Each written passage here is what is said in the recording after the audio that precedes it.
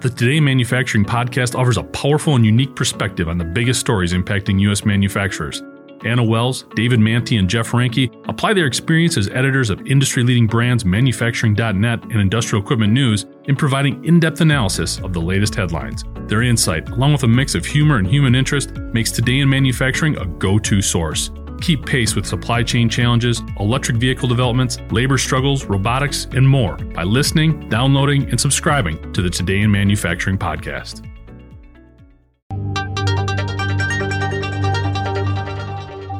As automakers continue to develop and test autonomous vehicle technology, is it safe to assume they're fully committed to a diligent and safe rollout? We'd like to think so. However, one industry insider hints that there may be some problems hiding under the hood of GM's Cruise driverless program. Automotive News is reporting that an alleged whistleblower sent a letter to California regulators in advance to the approval of Cruise robo-taxis for commercial services in the Bay Area.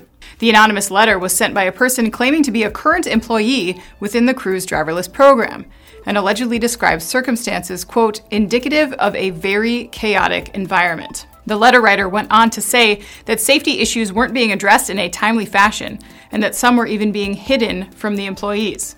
The letter writer concluded that employees generally do not believe that they are ready to launch to the public, but there is fear of admitting this because of expectations from leadership and investors.